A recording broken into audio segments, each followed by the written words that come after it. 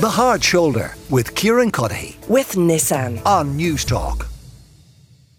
Elsewhere in Europe, away from the Commission, European leaders trying to come up, as I said, with a coherent strategy and message when it comes to their response to what is happening in Israel and Gaza. Shona Murray is Europe correspondent with Euronews, and she's with me now. So, Shona, I understand this meeting is still ongoing, is it?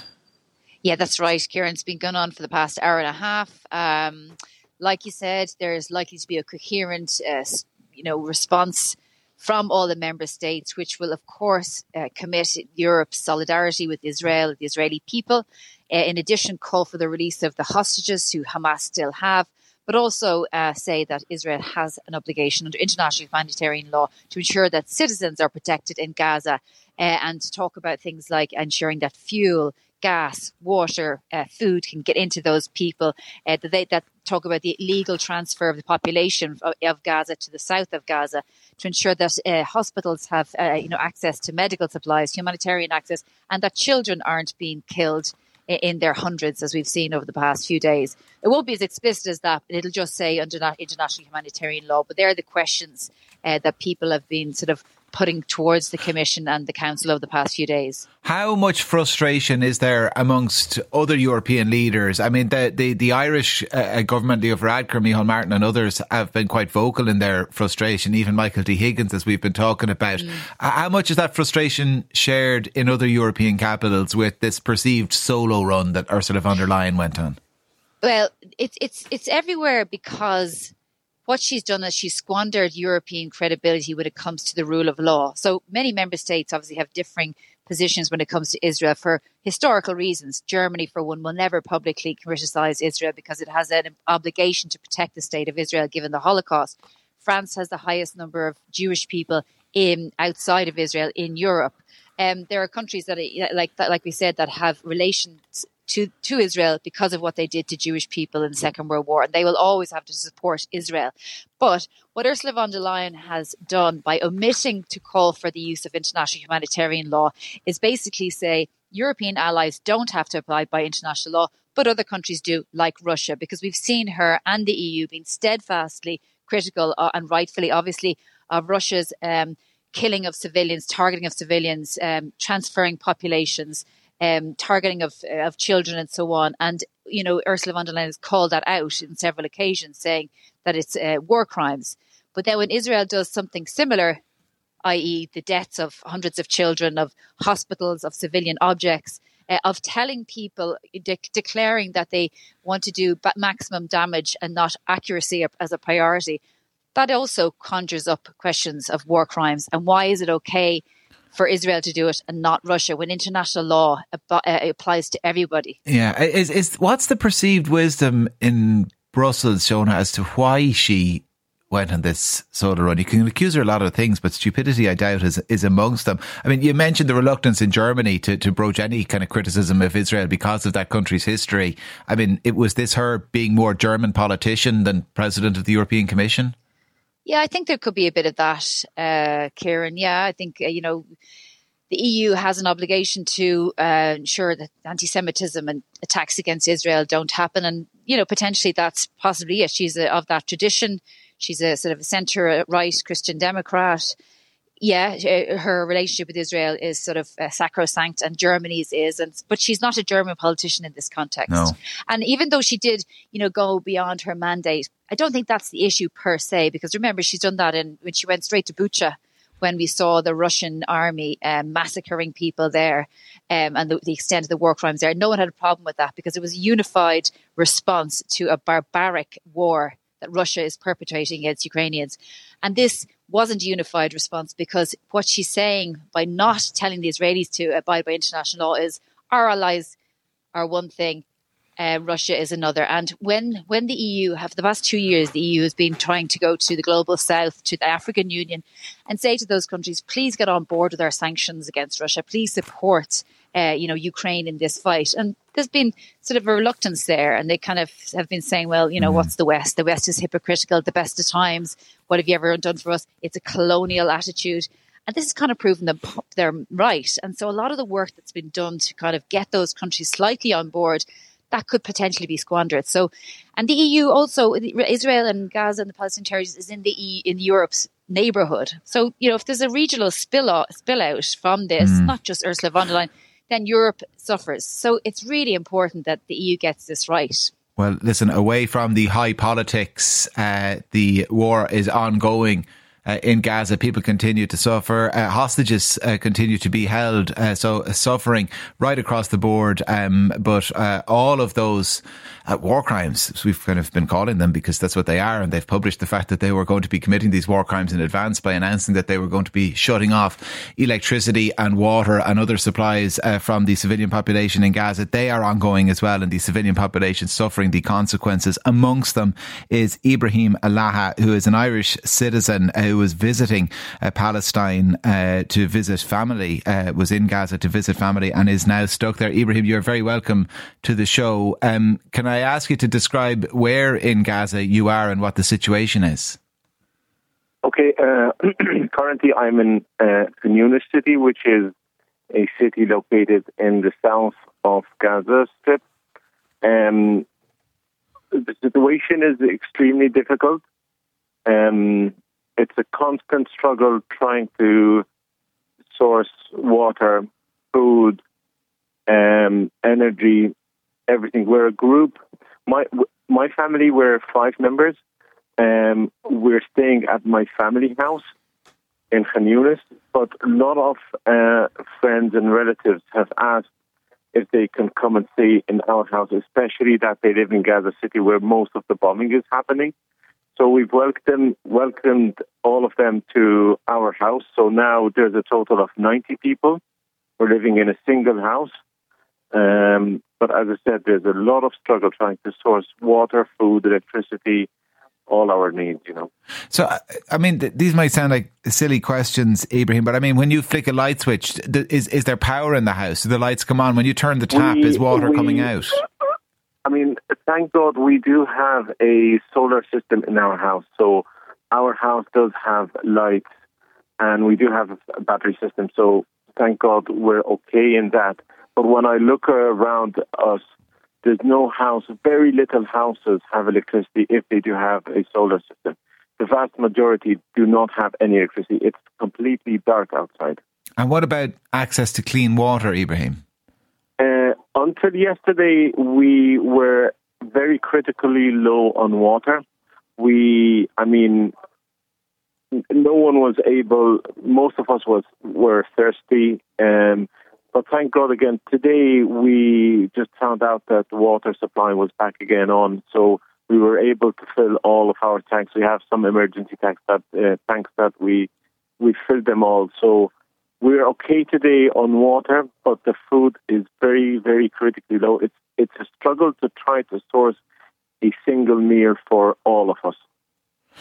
And what is your expectation, Ibrahim, as to what happens over the next few days once, and if it is the case, it's looking more and more likely, if a ground invasion of Gaza commences, carried out by the IDF, the Israeli army? I mean, I don't know. It's very difficult. From my past experiences, usually when war breaks out, it usually stays at least for 10 to 15 days.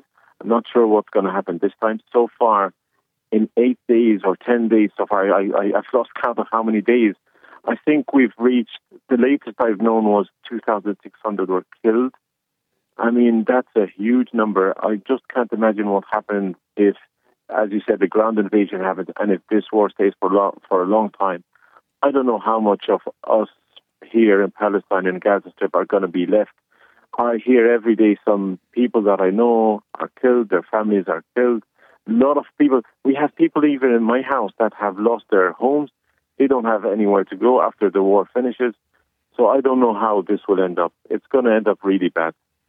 Is there a feeling there, Ibrahim, that this is as bad as it has ever been in recent years? Never. This is 10 times worse than what people. I mean, I'm just sitting with people. This is my second war I experienced. I was here in Gaza in 2008.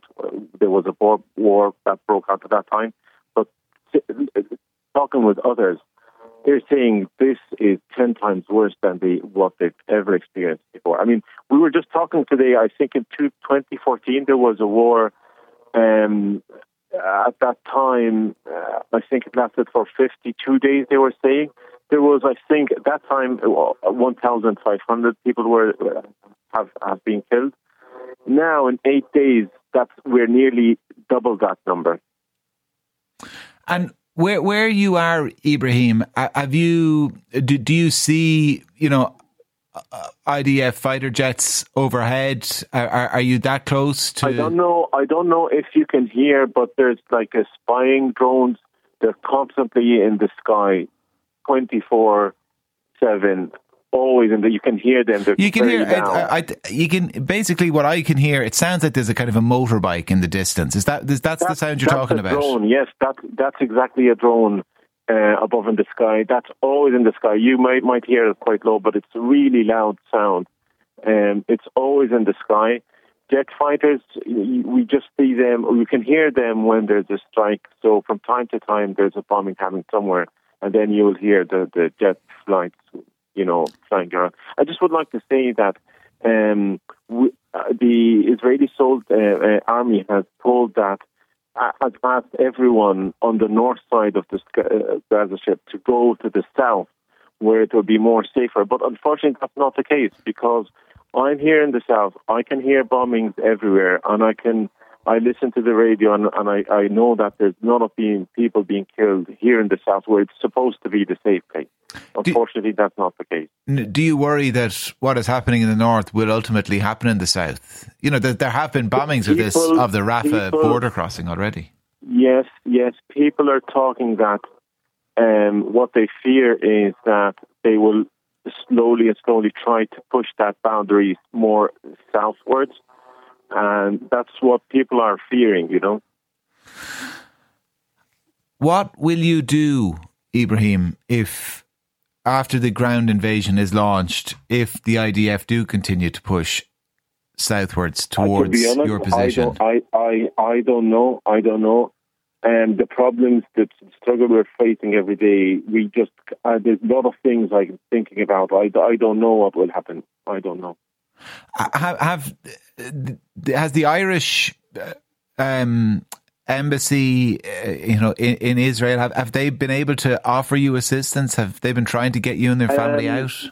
They are trying. I believe they're trying their best, and there was some night hope that last Saturday the border was going to open. They have asked me and my family to go to the border last Saturday. We prepared ourselves. We took the very risky journey. It's around 20 kilometers away from my house.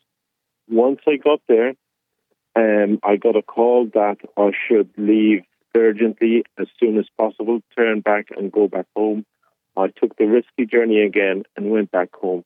Since then, I'm getting constant calls but saying there's no update.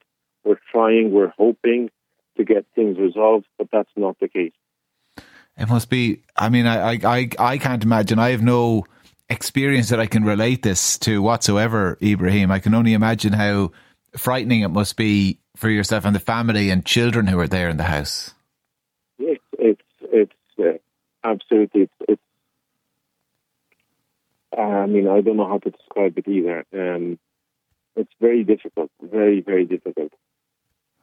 Well, listen, it's...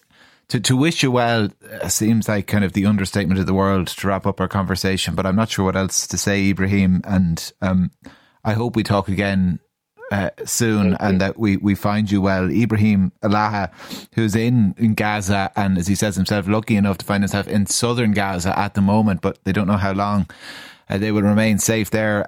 For Grace O'Sullivan is with me as well, Green Party MEP for Ireland South and member of the Greens in the European Parliament, of course, as well. Grace, we were talking a few moments ago to Shona Murray about the Europe correspondent with Euronews, about how the perception developed that the position of the European Union was that Israel were well within their rights to visit all of this death and destruction on the likes of Ibrahim. And that's because Ursula von der Leyen went to Israel and didn't mention international law or humanitarian crises or the need for restraint in their retaliation in the Gaza Strip. I mean, what should be the consequence of that for Ursula von der Leyen? Well, Kieran, good evening. And firstly, if I can just say to Ibrahim, my deepest and sympathies really for all those Palestinians who have lost their life, and equally those Israelis who lost their lives in that Hamas terror attack.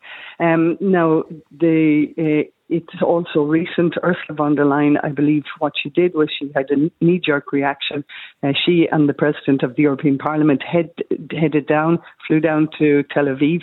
And rightly, as you say, Kieran, she really, showed her support for Israel, and not at any moment in her visit did she show her support for the Palestinian people. And I think, here in the European Parliament today, there is real concern at her lack of judgment. The other thing is that normally Europe works best when we're unified.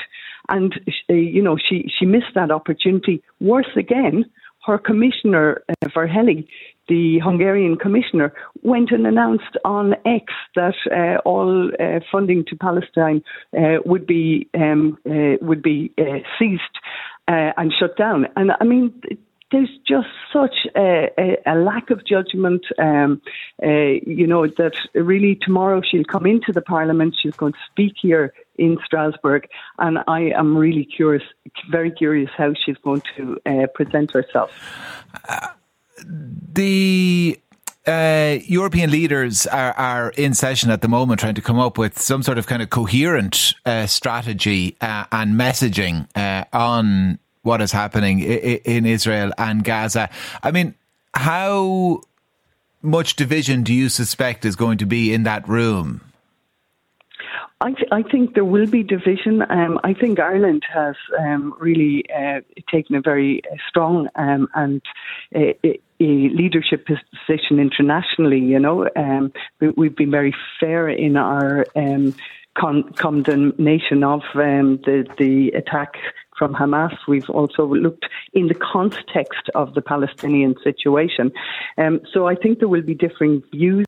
What I would like to hear is that as a result of the meeting, they'll come out and they'll ask for a ceasefire to all the hostilities and try to seek some kind of a ceasefire agreement.